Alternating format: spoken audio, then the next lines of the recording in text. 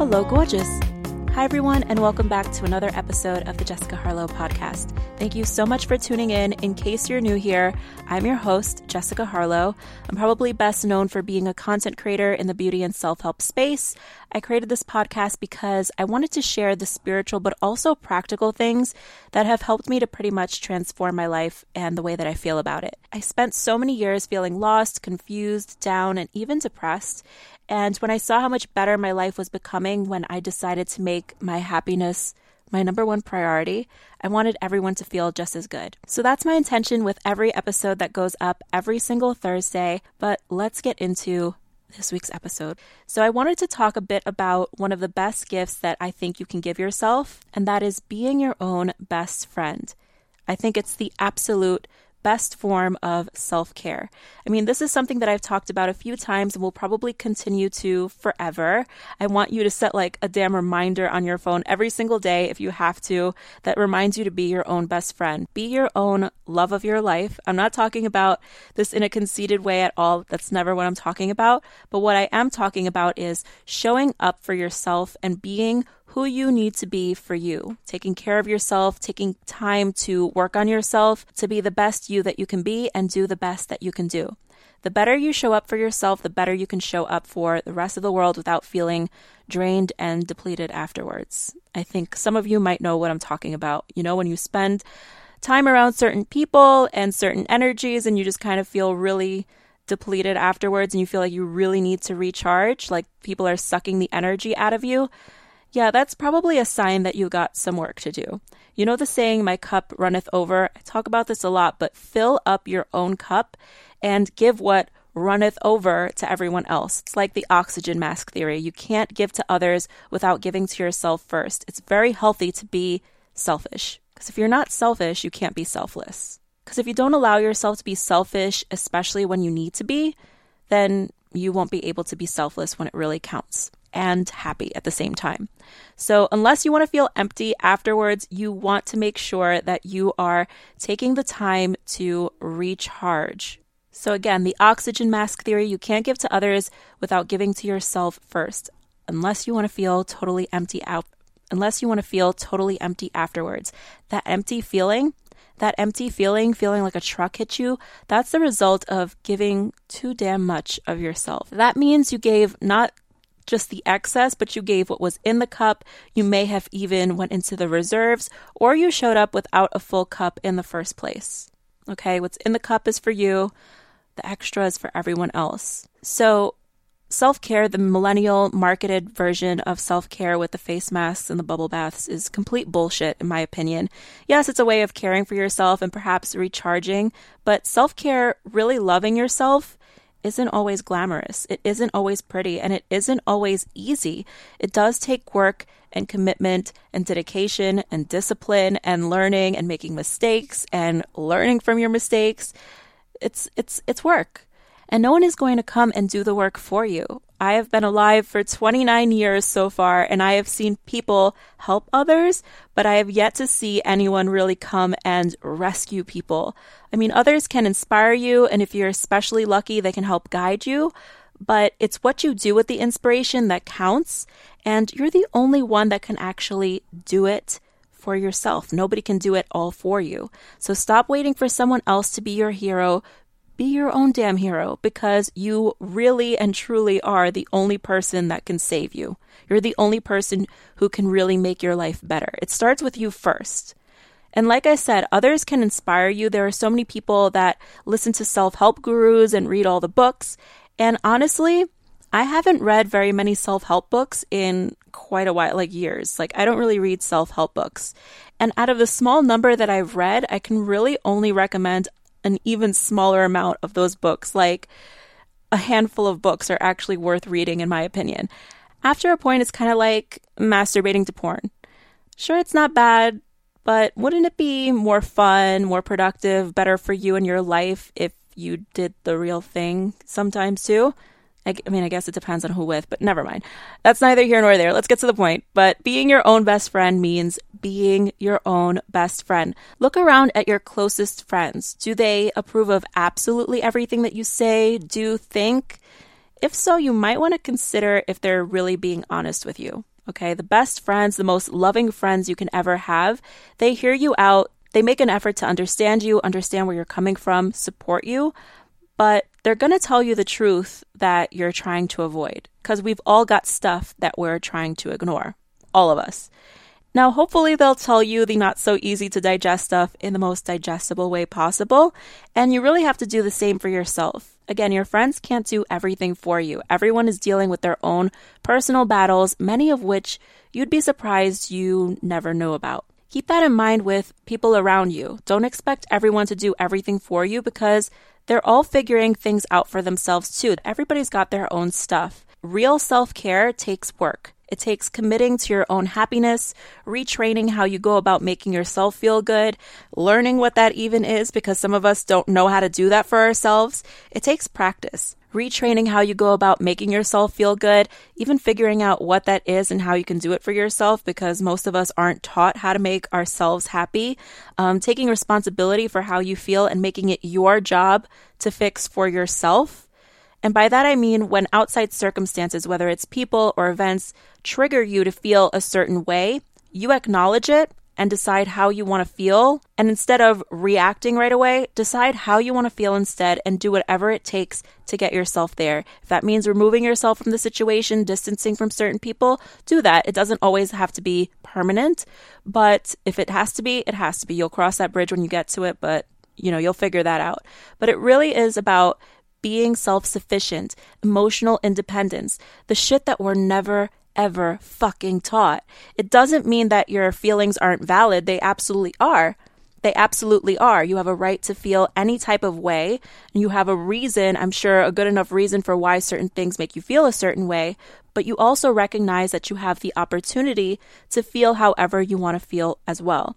It takes work. I didn't learn this shit overnight. I'm still working on it, but I am very proud of my progress and I owe so much to that progress. Unfortunately, so many people don't want to do the work of looking at themselves, taking the time to unpack their emotions, their limiting beliefs, their bullshit. People use their bullshit as a way of protecting themselves from potential pain. It's said that people will do so much more to avoid pain than they will ever do to feel pleasure. Isn't that wild? We've all been through so much, and yet here we are. We're still breathing. Our hearts are still beating. How many things did you think you would never get over or never get past that you have? How many things did you think you never at least feel less shitty about that you have? Isn't it amazing? This too shall pass. It's not pretty work. It's not easy work. And what you might uncover may surprise you, it may shock you, and maybe even to a certain extent, it might upset you. The funny thing is, when it comes to our limiting beliefs, is that when we shed light on them and see them for what they are, the bullshit excuse for why you can't be, do, or have something, like when you really face them, they look absolutely ridiculous. Now, maybe at first you might feel angry that you let such a stupid thing, such a ridiculous thought, belief, idea make you think that you're limited in who you are as a person, as a human being, limited in your magic. Those of you who follow me on Instagram may have remembered when I posted a screenshot. You probably don't remember. Maybe you remember. Anyway, I posted a screenshot of a conversation that I had with a friend, and this was something that had come up. Like I realized something very suddenly of why I had this deep down feeling that I didn't deserve a good life, that I didn't deserve too much good, whether it was in my career, in my life, my relationships especially. I realized that one day while I was journaling, the morning pages, free writing way that I always recommend to you guys. Honestly, the revelations I've made with this have been unbelievable. But I realized that I thought that I didn't deserve to be loved because I didn't come from a good family. I didn't come from a normal household. My father was an overall horrible human being. He was a narcissistic alcoholic, incredibly selfish.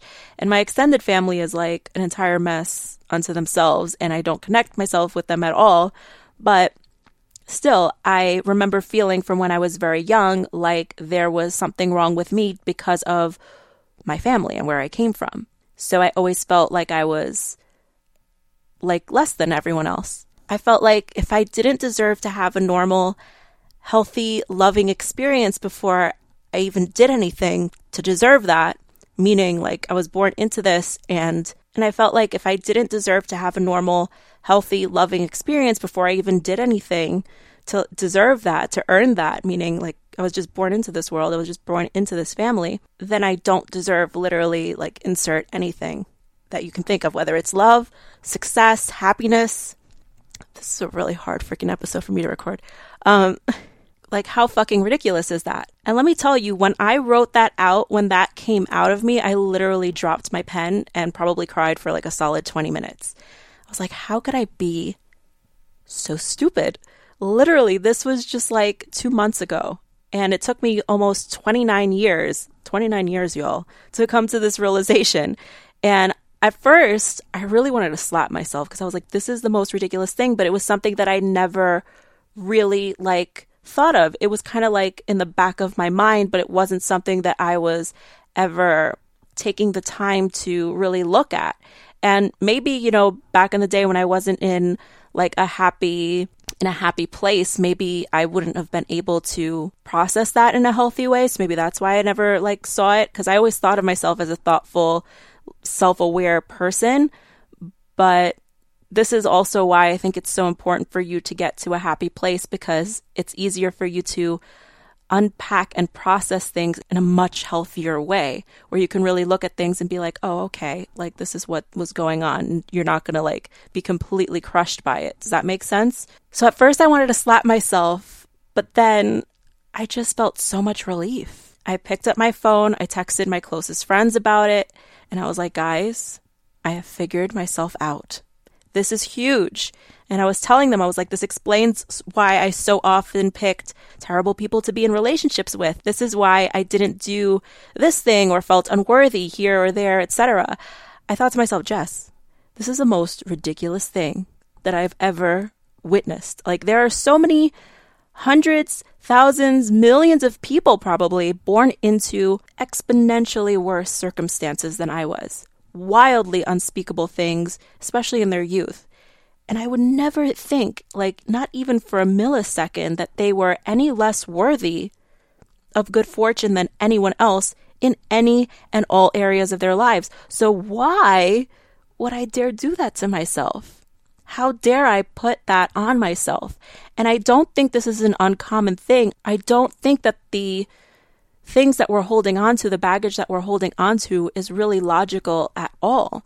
Like, these are things that we would never, if someone else was in a similar situation, we would never think those things. Like, they wouldn't even cross our minds. But when it comes to us, it's like suddenly it says something about our character. When meanwhile, with other people who are maybe in similar or worse situations, especially ones completely out of their control, we would never think that it was a reflection of their worth as a human being. And yet when it comes to ourselves, it's really interesting how we feel like it has everything to do with our worth. I'm telling you guys, this is huge. This was huge. A huge breakthrough for me. One of the biggest ever in my life.